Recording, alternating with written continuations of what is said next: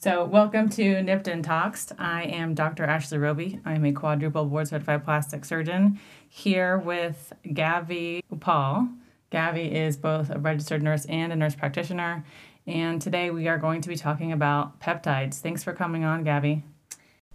Thanks, Dr. Robey, and thank you for that intro. Yeah, so I'm Gavy. I'm a triple board certified nurse practitioner ready to talk about this fun world of peptides with you. Funny because just the other day, the spouse of a patient asked me, what peptide should I be on? Like it's just rattle off the three things real fast and see you later. And I didn't want to roll my eyes at him because it gets a legitimate question, but it's not that simple. I would agree. I think it's very similar to when people ask, what diet should I be on? What workouts should I be? Exactly. So I think we should start off just with the basics, and that is, what are peptides? Yeah, I think starting off with a basic question like that's going to be perfect. It's kind of complicated in my opinion. Peptides are short-chained amino acid sequences. Basically, they are the building blocks of proteins. And so what does that necessarily mean? They act or interact with hormones as messengers, enzymes, to cause biological effects in the body. So that would be things such as helping with hormone production, growth hormone release, improving immune function, aiding in muscle recovery, muscle growth, just to name off a few of the things. So they're almost like proteins, but smaller. So not a full protein status just because of the size of the sequence. But they do similar things to fully functioning proteins, acting as hormones, acting as messengers, affecting enzymes. There are over 7,000 peptides that have been identified in the human body. One that I know most everyone is familiar with is insulin. So the peptide that your body uses as part of glucose homeostasis, so regulating the glucose levels in your body. So that being said, now that we know that peptides are kind of like small proteins, who's a good candidate for peptides? Who should be considering their use for their medical health? Is there a general category of person, do you think? Yeah. I think who should be on peptides, it depends on the demographic listening to this podcast now. Oh, everyone, Gabby. Everybody. Yeah, it's every demographic. I'm sure that you'll find a niche that needs peptides. Honestly, yes. So peptides are all about optimizing. The most optimal candidates for peptides would be the ones that are already working on diet and lifestyle. They've got a good baseline on the basic necessities. Mm-hmm. And then really they're looking for something that's going to enhance performance. You know, whether that's muscular function performance or cognitive function, just, you know, the people that are looking for that next step. Another tool to have in their toolbox. So I myself take some peptides. I have family members that also take some. Mm-hmm. How about you? Are you on anything? I am not on you perfect already. You don't need the enhancement. You don't need enhancements. No, I am still working on that diet and lifestyle. Yeah. I need that to be to a T for the next 5 to 6 months, and then I will consider peptides. Well, you're right. For any kind of healthy lifestyle, that is the crux of what's important. That's the backbone of everything. You can't go out and booze all night and not sleep and then just take some peptides and balance it out. It doesn't really work like that. Peptides, from a health perspective, are meant to enhance an already good lifestyle. Exactly. Right? So I think that that's an important point that you're making. So tell me about semaglutide, because certainly from a media perspective, it has gained a lot of attention. People talk about it as being a celebrity weight loss drug. Tell me about what that is and what your experience is as far as prescribing that to patients. Semaglutide is definitely in mainstream media right now. Mm-hmm. Before we hop into that, I wanted to bring up something that you mentioned that, and it has to relate to semaglutide too. None of these peptides are going to be magic bullets. Right. So semaglutide is in the media right now as that weight loss medication, but we have to consider that diet and lifestyle piece before patients get started on semaglutide to really optimize the benefits of it. Semaglutide mimics a GLP-1 hormone that is released in the GI tract in response to eating. And so what it does is it helps your body produce more insulin. And so what does it do for a patient in terms of weight loss? It works by delaying gastric emptying, meaning it takes food longer to process through the GI tract. So you feel fuller more quickly. It does, yeah. So you feel fuller more quickly. It also increases the feelings of fullness as well. So patients will notice that portions start getting smaller and smaller because they're feeling full a lot sooner than they would have before. Sure.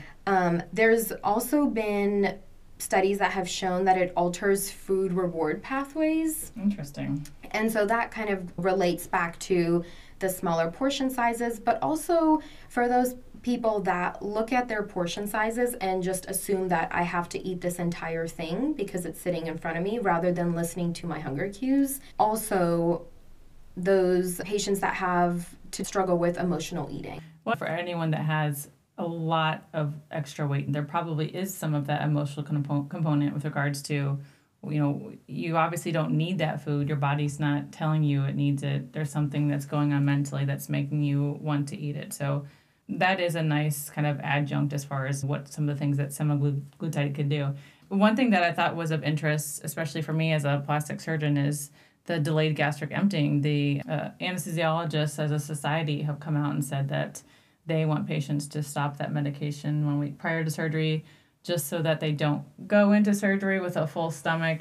That's why people stop eating usually after midnight or so before a planned surgery, because you don't want a full stomach. You don't want to, while you're asleep, accidentally aspirate, meaning burp up some of that food and have it go into your lungs. That can be really dangerous. So if you are on semaglutide and you're going to have some kind of procedure where you're going to sleep, definitely stop it a week prior. That's a really good point. Do you think any of that has to do with constipation as well? Well, I think it's primarily the delayed gastric emptying. I mean, once you're past the ileocolic valve, right, the food probably is going to take a certain direction. Like it's going to go one way, but if you're prior to that, I think maybe more prone to have it come back up through the esophagus and your mouth and slash lungs. Definitely don't want that. So one of the challenges with peptides in general is that there are not a lot of double-blinded, placebo-controlled trials, which from a practitioner perspective, that's what you're looking for to help you make a decision as to whether or not, hey, this medication or this drug, this peptide, is going to be really good for this indication, and these are the results and these are the risks. There's not as much of that. A lot of the semaglutide studies are for the treatment of diabetes, and that was the initial indication for this medication for the treatment of diabetes because of its effects on glucose. But there was one study that I came across, the semaglutide treatment effect in people with obesity trial, which followed people for 68 weeks, and they showed that and you can have a range of doses, and classically people on semaglutide will start off at a lower dose and slowly escalate that as they tolerate it to higher doses. But at the highest dose of this trial, which was a 2.4 milligram per week dose, those participants lost around 15% of their initial body weight. So those that weighed 200 pounds at the beginning of the trial weighed 170 pounds at the end. So losing 30 pounds for like the average person that comes into my clinic saying, oh, I want to lose 10, 20, maybe 30 pounds, that would be the extra little kick that they would need to get closer to that ideal weight. With its consistency, it certainly does seem like a promising and reliable drug. And that's in contrast to some of the other medications that certainly the weight loss world has experienced, things like phentermine, which increases your metabolism because it's a stimulant, but you can only be on it for so many months in a row, and it's just not something that you can maintain, and then as soon as you get off, you're kind of gaining weight back. Semaglutide you can be on long term. You don't have to go off of it after a few months, so that can be helpful. Yeah, I think it's interesting that you mentioned phentermine because I think a lot Not of... a peptide, by the way. No, definitely not a peptide.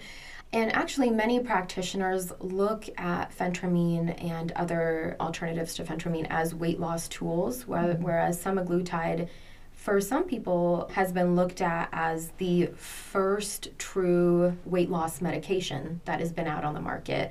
But yeah, up to 15% of weight loss is incredible for a person.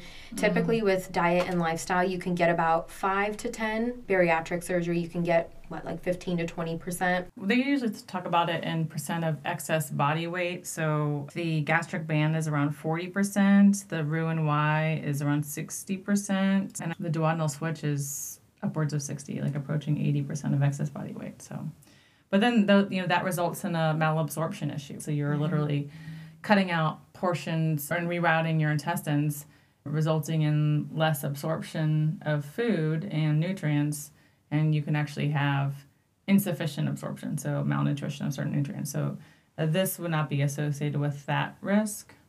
Also, you don't have to have surgery, so that's appealing too. That's true. Yeah, and even 5% weight loss can improve cardiometabolic risk factors. Sure. So that's something that's major to consider as well when we're talking about semaglutide.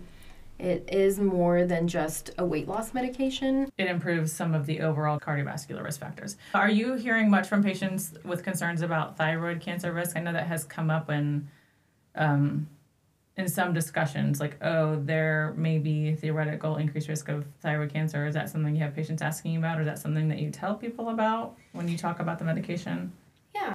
I personally have not had patients specifically ask about it, but there has been raising concern about it based on findings from animal studies. We know that sometimes animal studies don't necessarily correlate to what we see in humans. Sure.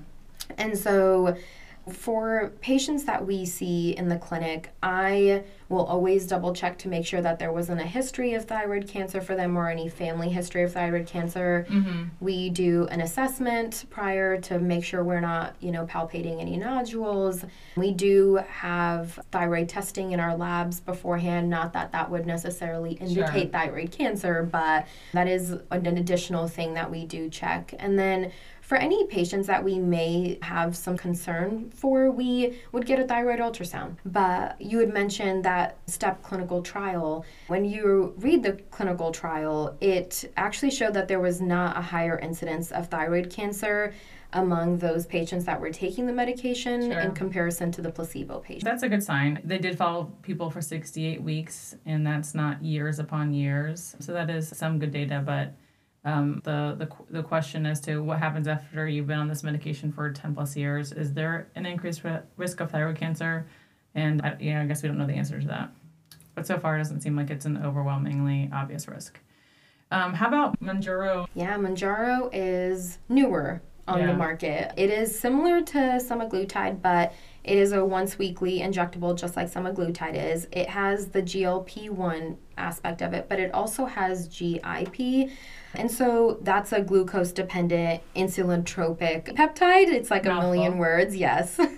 But the way that it works is the GIP receptors are stimulated, and so they promote the release of insulin from the pancreatic beta cells. What that in turn does is helps to decrease blood sugar and facilitates the uptake of glucose into cells for actual energy utilization. So with the mechanism of action at two different sites, should patients expect a slightly increased weight loss as compared to semaglutide? I have heard anecdotally that patients have had a higher weight loss with Mounjaro. There are also some patients that once they plateau on the semaglutide, once you're up to the 2.4 milligrams and they've gotten to a pretty steady weight, those may be patients that will do well on Mounjaro. It is a little bit pricier than semaglutide is, and so regardless of where your clinic is getting the semaglutide or Mounjaro from, I do feel like the Mounjaro is a slight bit pricier. Okay. Both have that decrease in body weight. One of the things I wanted to talk about was when we say a 15% reduction in body weight, what does that necessarily mean? Right. You're going to lose body weight from... What's the composition of that weight? Exactly. Is it fat mass? Is it muscle mass? There have been some news reportings that I saw about patients losing a majority of their muscle mass. And so at that point, you look at the therapy that you're giving and you decide, is this going to be beneficial for a patient if the majority of what they're losing is that muscle mass, which is extremely important for us as we get older or as we age. And how are you able to determine what percent they're losing? So Well, Dr. Robey already knows we use a Fit 3D scanner. And so what that is it's a scanner that uses DEXA technology. Basically, it uses the DEXA algorithm without the radiographic exposure, but it gives you a breakdown of your muscle mass and your fat mass to be able to watch that trend over time.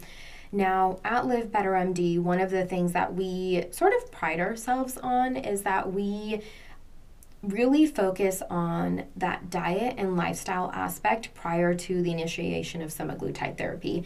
We want to help our clients have weight loss, but we also want to make sure that it's sustainable weight loss that they'll be able to maintain years to come. So if you just have someone that says, look, Gabby, I've already tried that. It doesn't work. I'm not going to do diet and exercise. Just give me the semaglutide. What is your response to them?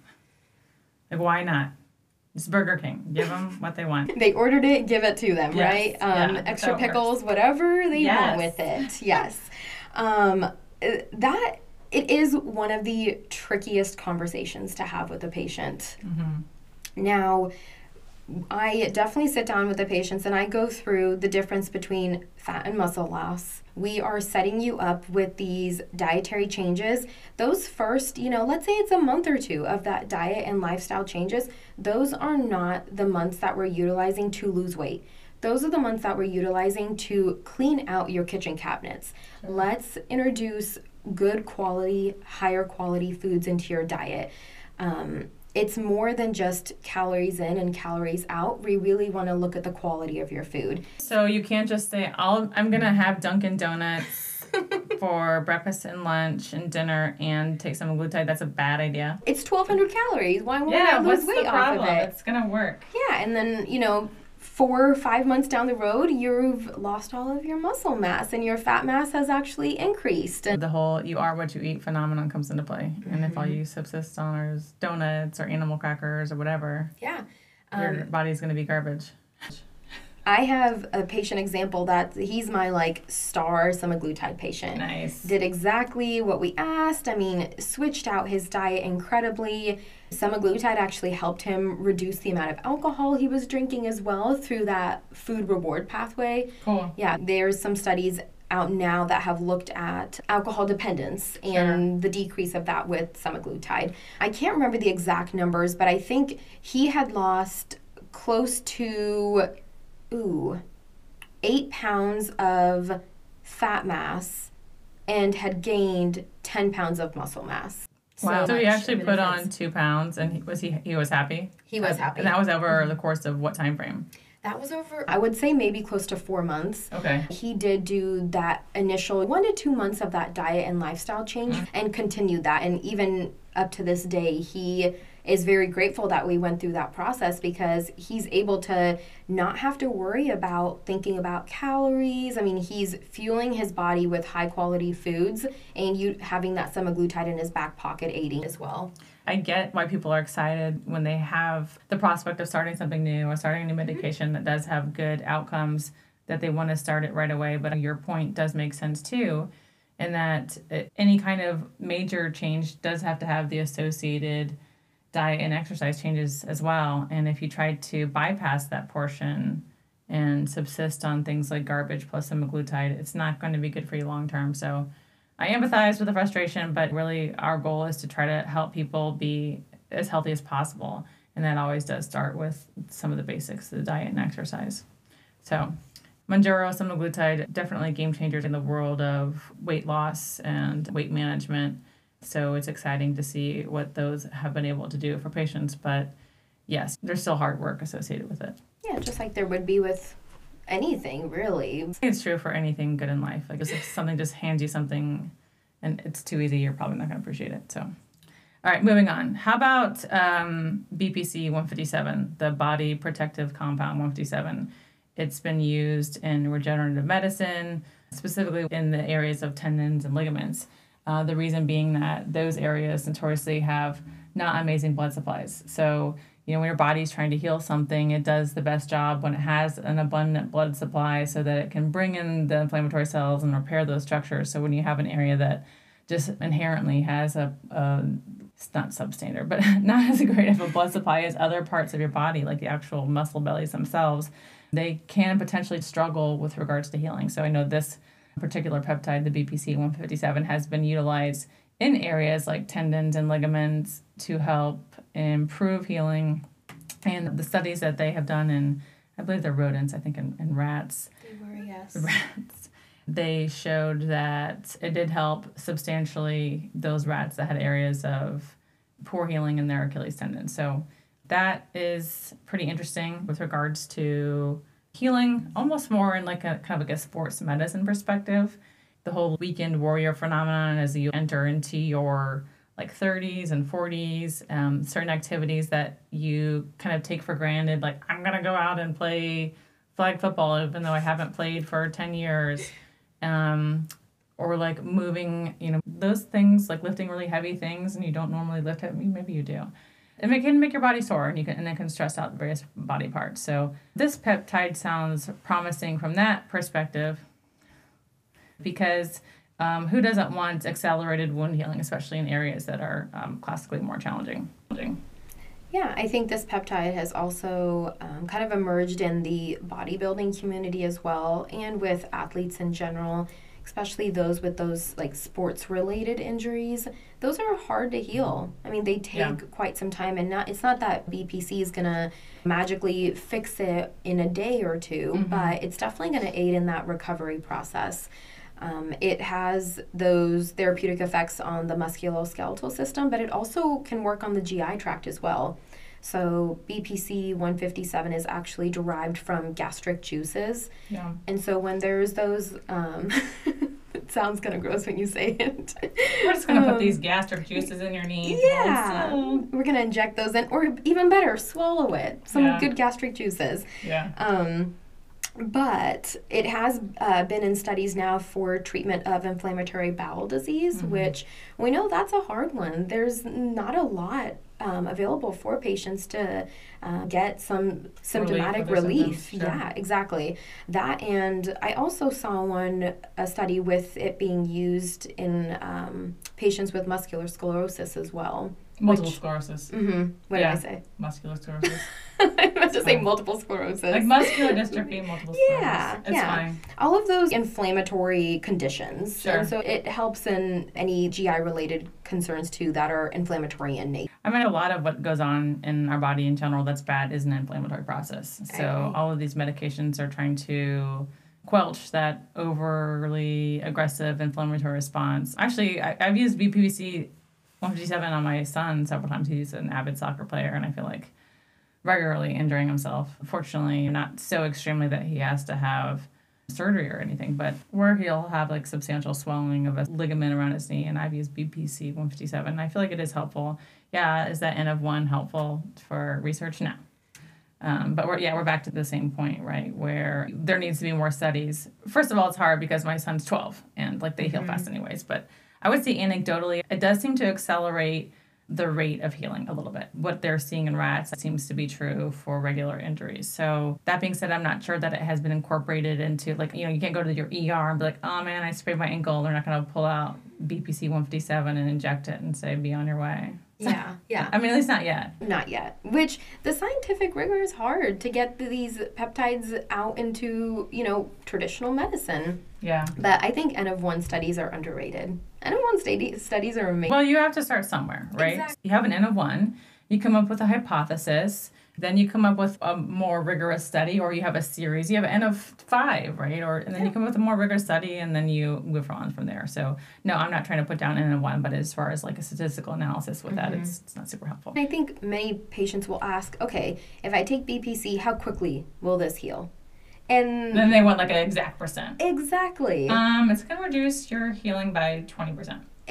Exactly. Like, it's hard. And it really depends on hard. What ligament or tendon are we talking about. We're talking about your Achilles, which that's going to take quite some time because there's really not much function you can do throughout the day without using your Achilles tendon. Or are we talking about something like a bicep that you can isolate? Sure. And also, I think different tendons have different degrees of relative hypovascularity too, right? Like the Achilles tendon is a big tendon, and especially in higher risk groups like a diabetic person with some kind of tendinous injury, something like that could be pretty helpful. With your son, were you injecting C? Okay. Injecting. Yeah, we can get it compounded at the pharmacy that we regularly use. I just have some in my refrigerator in case I need it. Just in case. Yeah, I mean, like, what if I hurt now? BPC is an amazing peptide. It's not only for those athletes. It really could be utilized by anybody. Like you said, you lift heavy boxes one day and you sprain something. You're a grandparent and your grandkids came over for the weekend and all of a sudden everything feels sore. Right, and I think either you can take a systemic non-steroidal, which I think would currently be the standard approach. Just take 4-ibuprofen or try to target those exact areas with a more of it. And I think that's really, you know, when we talked about earlier about what are peptides and what are they for, they are for this kind of thing, like a more targeted approach to treat those areas that are mostly impacted. All right, moving on. Growth hormones. Obviously, we all have growth hormone. It's a hormone that's in our bodies. By the time we reach 18 to 21, that's when our growth hormones have peaked, and then it kind of subsequently declines after that.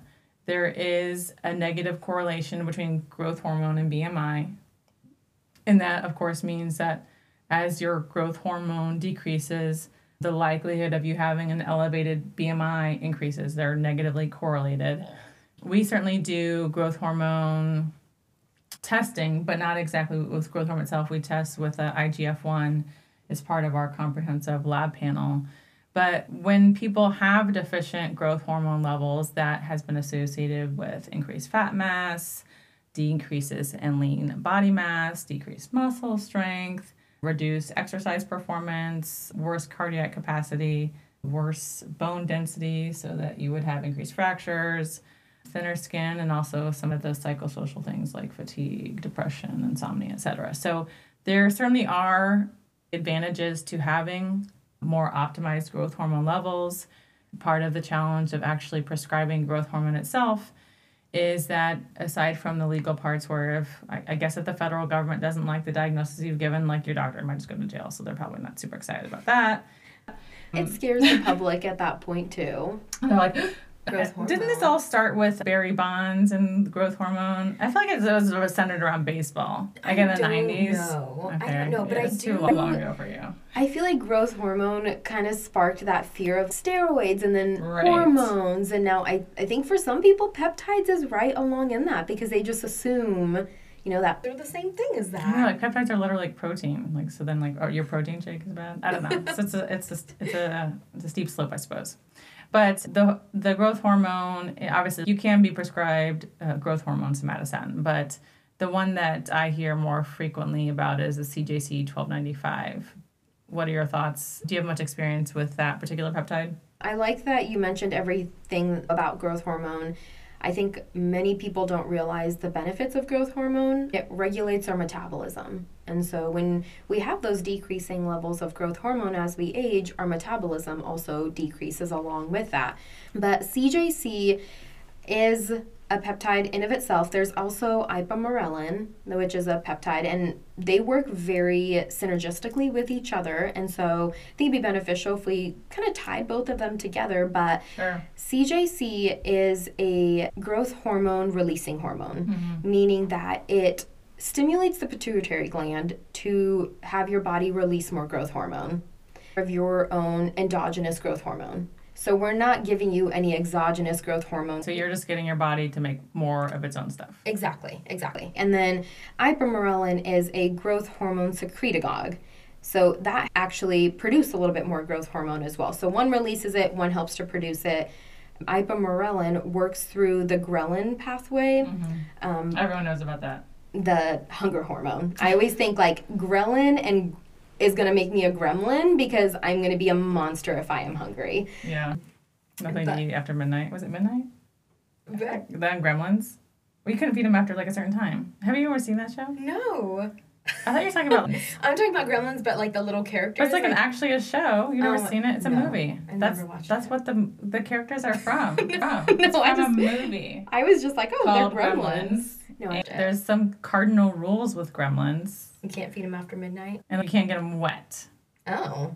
And that's because the gizmo thing turns into a gremlin.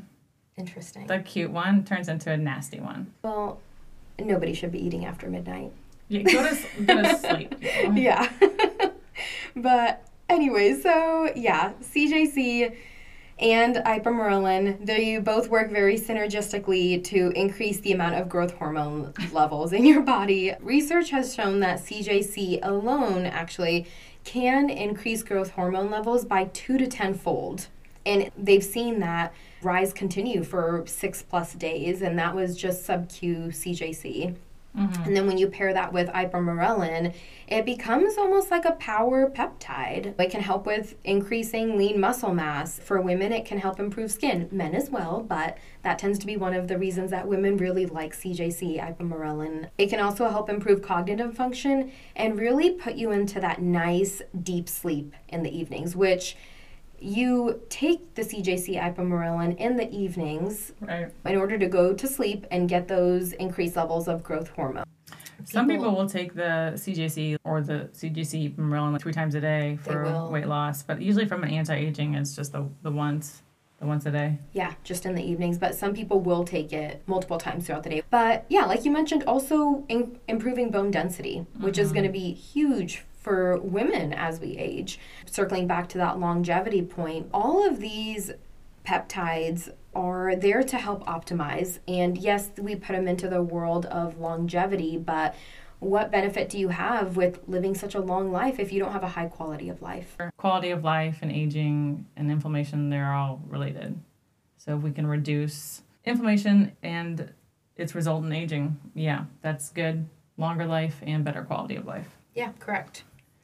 Another point on CJC and Ipamorelin that I think we should touch on is while it's working on the growth hormone aspect, people wonder what happens if they stop taking it. Like, will I lose all my growth hormone? What's going to happen? Is my body dependent now on CJC Ipamorelin? But no, we're not giving any exogenous growth hormone. It's working on your own pathways to make more yourself. And so what happens is that you just, slow down on your natural production like you already were. Yes, like you would have otherwise. So you're going to return to like your 40-something levels of growth hormone as opposed to trying to get it close to the levels of like an 18, 20-something-year-old. So. Exactly. I thought we could talk a little bit about NAD, which is nicotinamide adenine dinucleotide, not a peptide, but I feel like it gets brought up a lot, especially in the world of anti-aging. And NAD is a coenzyme that plays a really important role in the whole cellular energy generation process. If you think about ATP and NAD, they are both basically a way to store some of the energy that is produced by the cell and move that from one area to another. And as we get older, the NAD levels in our body just kind of slowly decrease. And I'm saying NAD, you can replace it exogenously in the form of, I do it subcutaneously with injections. Yeah, it's little sub-Q injections. And again, it's one of those things that just helps optimize the cellular process. So you have everything else going for you, and this is just an additional thing to help your cells function. Better energy production, improve metabolism, all those things. Yeah, I think if we all learned one thing from elementary science, it was what the mitochondria is, and that's literally the only thing we've taken away from all of those science classes, but it works on the mitochondria, which is, as we know, the powerhouse of the cell. So one of the anesthesiologists I work with all the time always tries to tell me that half of the American population could not find the U.S. on an unmarked globe, which I'm like, come on. No way. So if that's true, certainly they have no idea what you're talking about with regards to mitochondria. But I don't think that can't be true. I think most everyone can find the U.S. on an unmarked globe, right? Surely. Like, if you ask me to name off all the African countries, I can't do that. But I can. Africa. Yeah, I can find the continent, Yeah, still, the average person.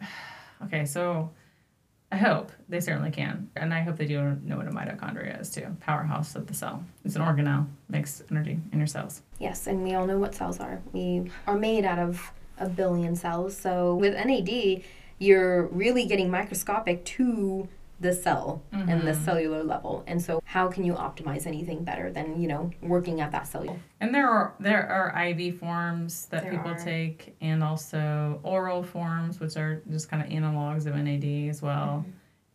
So you can take that medication in different routes if you're not interested in the IV or sub-Q route. Yeah, the IV does take a little bit longer because you have to infuse it slowly, typically over 2 to 4 hours, depending on what the dose is. How many milligrams you're getting. Yeah, it does take a while. And so some people, after an IV or two, they're like, all right, go ahead and switch me to the sub-Q and I'll do it. Yeah, from a convenience perspective, it is way more convenient. And also, like, even for me, because I can just have an IV whenever, it's still more convenient to do sub-Q. Yeah, and it's not easy to start an IV on yourself. Anyone can give a little sub-Q. It does take less mental preparedness to do a sub-Q injection than for an IV. Also, what the hardest part with IV on yourself is it's not putting it in, it's connecting the tubing. Oh, yeah. That you like almost have to. Yeah, and then blood's black flowing, and it's just everywhere. It is everywhere. Unless you put it like in your foot or something, and that's another level. Anyway, so I really love doing that. That's why I've moved on to sub-Q. So NAD, yes, again, not a peptide, but something I think when you're thinking about anti-aging and injections and medications that we use regularly, it's certainly up there. How about Epitalin? So that's another medication that I also personally use too. You do? Yeah. Okay, I did not know that. Yeah. So people usually call it the fountain of youth peptide. It's a tetrapeptide, so it's composed of 4 different amino acid chains. Mm-hmm. But the way that it works is down to the level of the telomeres. So the little caps on the end of your chromosomes are telomeres. Yes. And you can only divide a cell so many times. Every time a cell divides, the telomere shortens. So the cell, at some point, the telomere becomes so short that it can't really effectively divide without losing information. And so you want to have long telomeres.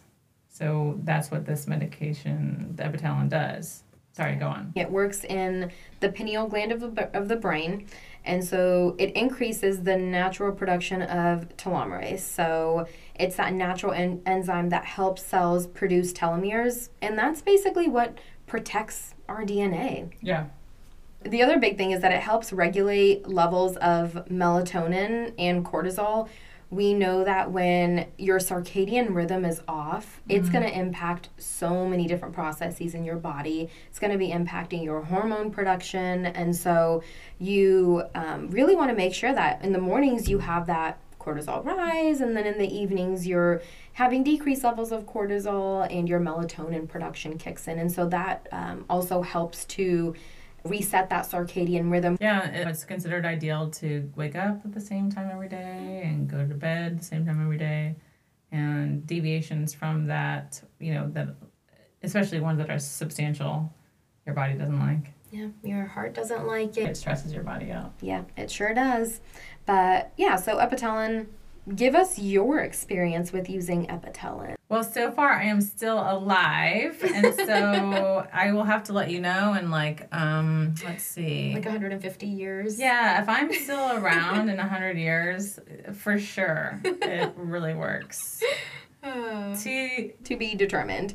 What about because I know Epitalin can also help improve, skin health or even heal muscle cells. Have you noticed any of that? Or is it hard to distinguish between that and kind of, like everything else that you do? I think that there's some truth to that, right? I think all these things probably play somewhat of a role. If you're trying to live a healthy lifestyle, is that what did it? Exactly. Is it your good sleep that did it? Is it your healthy diet choices? Is it your regular exercise? There's no one thing that's going to and I don't think there is one thing. Mm-mm. And the more things that you can identify as potential places where you can make an impact, the better. Mm-hmm. Because there's no magic pill. It's a series of things. Lifestyle obviously being huge, but the things that you can control, the things that you are able to make some kind of impact on with regards to how your body is working and how your body is functioning, then the more of them, the better. So I don't know. I think it's everything.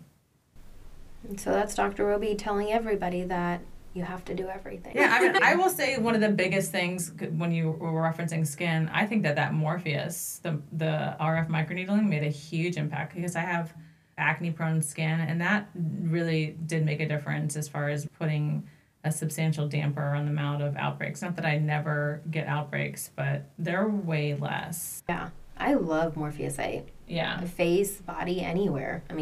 It's incredible. Yeah. It is the aesthetic component of the fountain. Right. Yeah. You have to do all the things. If you want the best results, you're doing all the things. Yeah.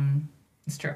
So, talking about aesthetic peptides, what about Melanotan? Oh, yes. The Barbie. Which I just saw that movie, and You did? It was terrible. Really? So bad. Oh my gosh, I was so excited to watch it. I've heard it was awesome. Really? Yeah. Who told you that? My brother. Oh my gosh. My 20-year-old brother that went and saw it. Okay, so this is a total tangent, but brief synopsis. It starts off with the girls in the movie deciding they see a Barbie, then they just bash all their baby dolls. They literally break them all. And then they go to Barbie land, and all the Kens are basically ignored and subservient to Barbies. And Barbie's like, it's girls' night every night, Ken. And he's like, can't we spend some time together? He's like, girls' night every night. And she just ignores him. She doesn't even know where he lives. Then there's some kind of crisis where she has to go to the real world, and Ken jumps in the car with her. And he realizes in the real world, it's more of a patriarchy where men are in control. So then Ken is really into that. He's figuring out all the things in the real world. And then he beats Barbie back to Barbie Land and then institutes a patriarchy in Barbie Land. And so then basically Ken does to Barbie what she had been doing to him. He has a party. He took over her house. He ignores her. And then we're supposed to feel really sad for Barbie. Like, they're both a-holes. And the end of the movie is that they remain a-holes. They can't get along. Barbie said she never cared about Ken anyways. She decides to go to the real world. And the pinnacle of her as a woman is that she has a vagina because she's a real woman. And so she goes to the gynecologist. The end. What? I thought Barbie and Ken were married. So, men and women don't get along per Barbie the movie, which is ridiculous. Anyways, the Barbie peptide, Melanotan. So there's actually Melanotan 1 and 2. First of all, why do they call it the Barbie peptide? Were you going to tell us that? The Barbie peptide, yes. Because Melanotan works on the melanocytes, so increases the production of melanin in those melanocytes. And so it's called Melanotan. But what that means is it gives you a tan. It's supposed to help you lose weight, and it's supposed to have some kind of aphrodisiac type side effects. So, like, you're like tan, thin, and horny or something. I think that's exactly Barbie. it. I don't know, that like wasn't those weren't like the Barbie vibes I was getting from the movie. But yes, apparently it was like a woke Barbie. Oh my God. It was woke Barbie. It was woke Barbie. Yeah, no, not Melanotan Barbie. That Barbie is gone. Now woke Barbie. If anybody else wants to be not the woke Barbie, they can get on Melanotan though. The original Barbie, yeah. Yes, the original Barbie. The downside with the Melanotan II is it can make some dark spots, like some brown spots or moles darker. It can, yeah. I was curious on what that would do to freckles. If it would be darker. The other cool thing, though, about Melanotan is that it can actually be protective from skin cancer. Yeah, that is cool. Yeah. Because it's increasing the amount of melanin you have. Yeah. Like the darker you are, the less likely you are to get burnt in the sun, and that's what's going to decrease, or getting burnt in the sun is what increases melanin actually is what protects the actual DNA in your cells. The pigment protects the DNA from UV light. I did not know that. Anyways. Have you had any experience with Melanotan? Do I look like I have experience with Melanotan? No, I just am embracing the pale. It's fine. I wear sunscreen. I don't really care what color my skin is. I just don't want it to be like blotchy. Yeah. I think people get worried about looking like an Oompa Loompa on Melanotan. Yeah. And I have heard that. That kind of orangey. Well. That Lindsay Lohan glow spray. Yes. Or whatever. So now you're an Oompa Loompa looking Barbie when you're on Melanotan. I don't know. Is it orange? I've never seen someone with that skin color. Other than the spray tan. Yeah, I have not seen that, but I have heard other people say that they felt that they looked orange in appearance. And there's also a difference between the Melanotan 1 and 2. Mm-hmm. The 2 tends to not give you more of that orangey appearance. Are people still using Melanotan 1? I feel like it's just like Melanotan 2 is like the go-to. Yeah, Melanotan 2 tends to be the go-to with that. But, I mean, we're joking that it's the Barbie peptide. But in reality, it really can be beneficial for those patients that do need just a little bit of color, especially going into the summer months. You're out in the sun a lot and you want that additional protection. I certainly hear people talk about, before they go on vacation, they will hit the tanning booth a few times to get that protective base layer of melanin, essentially, before they go overtly roast themselves in like the equatorial sun and like burn themselves. So I think that makes sense, but perhaps doing it with a melanotan for a few doses might be the safer route to go. That makes sense to me. Yeah, I would agree. I mean, you're protecting the DNA itself, so definitely an option for those patients that do feel like they are very susceptible to getting burnt in the sun. One other, I think, maybe it is historical this time, the AOD, the adult obesity drug peptide. When we kind of first got into the world of regenerative medicine, really before semaglutide was something that people were starting to regularly prescribe, the AOD and the CJC were both used for some of their weight loss benefits. But really, with the introduction of semaglutide and the Mounjaro, it doesn't really stack up, unfortunately.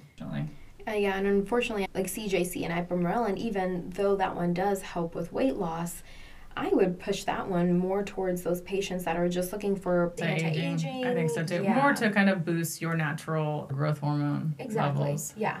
I think so too, as opposed to weight loss. Sure, having better growth hormone levels does result, like we were talking about earlier, the correlation between growth hormone and weight. Yeah, exactly. Yes, there is a relationship for that, but when you're really struggling with weight, like that's more of the kind of like a side benefit. Mm-hmm. And I think the other medications tend to target more directly the weight issues. We do have, options on the market now that will be targeting that weight loss a little bit more superiorly than CJC or AOD would. There's a copper peptide that's been used for, skin regeneration and wound healing. I've seen it as an additive to a lot of topicals. Yeah. Even ones that I think you can get like over the counter at drugstores. I see that like, ooh, now with copper peptide. It helps stimulate collagen production. So from a skin perspective, that's certainly beneficial.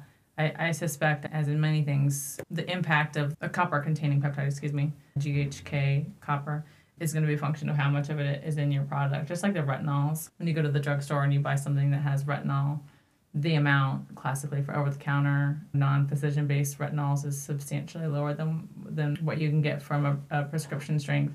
And so the effects of the treatment are certainly less. I don't know if it's the same for the copper-based peptides or not, but I would wonder. Yeah, but I do know that almost every skincare line right now has a peptide serum. Yeah. And they don't ever mention what peptide is in the serum. Doesn't matter, you just want it. You need it. Yeah, it says peptides. You're like, oh, that has to work. But it's like it's a buzzword, right? It is. It's a big marketing word. Really, it's almost just like using the word protein. It is, yeah. It's such a huge class of medications, so to imply that a peptide in and of itself is a great additive to your whatever is kind of bogus, but I'm happy that peptides are becoming a lot more mainstream and they're becoming accessible to a lot more people, but we need to make sure that the peptides are well sourced. Mm-hmm. Peptides are like tinker toys, and so when you make that a little amino sequence, you need a compounding pharmacy or a place that is able to really understand how that amino sequence needs to go and make sure that it's from a reputable as well. Sure.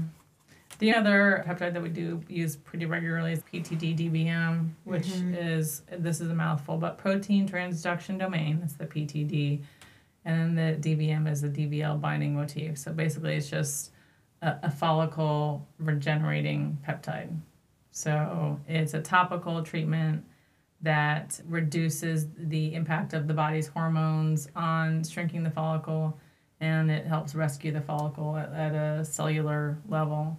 And so we will use that topically for patients with thinning hair or concerns with thinning hair.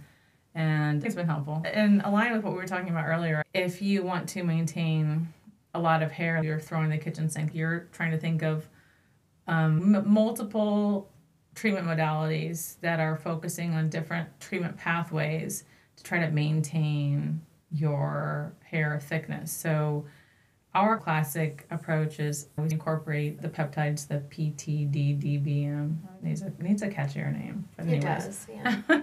Was a part of our topical therapies, but you can do the minoxidils. You can take Propitias. If you don't like those potential side effects, we'll have people do things like saw palmetto, which can have similar benefits as the Propecia. And we do PRP injections, which I have favorites. Yeah, PRP has great results, as the laser cap too. Yes. And I have a laser cap at home and I use it every other day. We're the one around my the office. Okay. We have one that we all alternate through in the office, and sometimes I'll just sit there and chart with it on my head. Yeah, the nice thing about the laser cap, again, not a peptide. Not a peptide. Is just the ability to have access to the continuous treatment. And obviously, you can have more than just yourself. Like if a spouse or a loved one also thinks their hair may be thinning, which classically does with time. I look at my kids' hair. Oh my gosh, their hair is so thick and dense. I thought you were about to say thinning already, and I was like, no, oh it's my gosh. so thick. And I know my hair used to be that thick. But their hair is so thick. And I'm like, you're the reason why my hair's so thin. You guys are stressful. They're not super concerned about it. Like, it stinks to be you. It stinks to be you. Better put your cap on, Mom. But they're so used to seeing all the crazy things. Like, here's Mom with her cap on doing shots in the kitchen again. And her face is it's another scabbed day. up from Morpheus. They're like, oh, what happened to you? Oh, you know. It's the new look. Oh, man. But, yeah, peptides are a fun world to get into. You know, I want to say they're for the majority of people, but really it's the majority of people that are doing all of the other things and they want something else just to kind of help boost performance and stuff. Yeah, so I would say the two main categories that we are utilizing for are the weight loss population. Yep. And the people that are just wanting that extra edge, meaning I don't want to age as fast and feel as bad as fast, and I don't want my hair to be as thin, and I don't want to be too pale. Like, I'm okay with that. I don't want to be all the things that, from a quality of life perspective, and classically from an inflammation perspective, impact us as we age. Aging at some point will probably be in the DSM whatever as a diagnosis. And, you know, hopefully we can treat it. There's certainly a lot of new technologies and new medical information that's coming out, a lot of different ways we can apply these medications to various health issues, and as the knowledge base in the area increases, even more directed approaches. So it is an exciting time in the field of medicine, and it's an exciting time to be a human, because maybe I'll still be here in 100 years. Well, I'll let you know about the Epitalin then. Well, hopefully I'm still alive at that time, too. Awesome. But, yeah, thank you for having me, Dr. Robey. It is a very exciting time to be in the health community right now and get to be a part of all of this and introduce some of this to our patient population as well. For sure. All right. Okay, well, thanks, Gabby, for coming on. Thanks, everyone. Have a good day.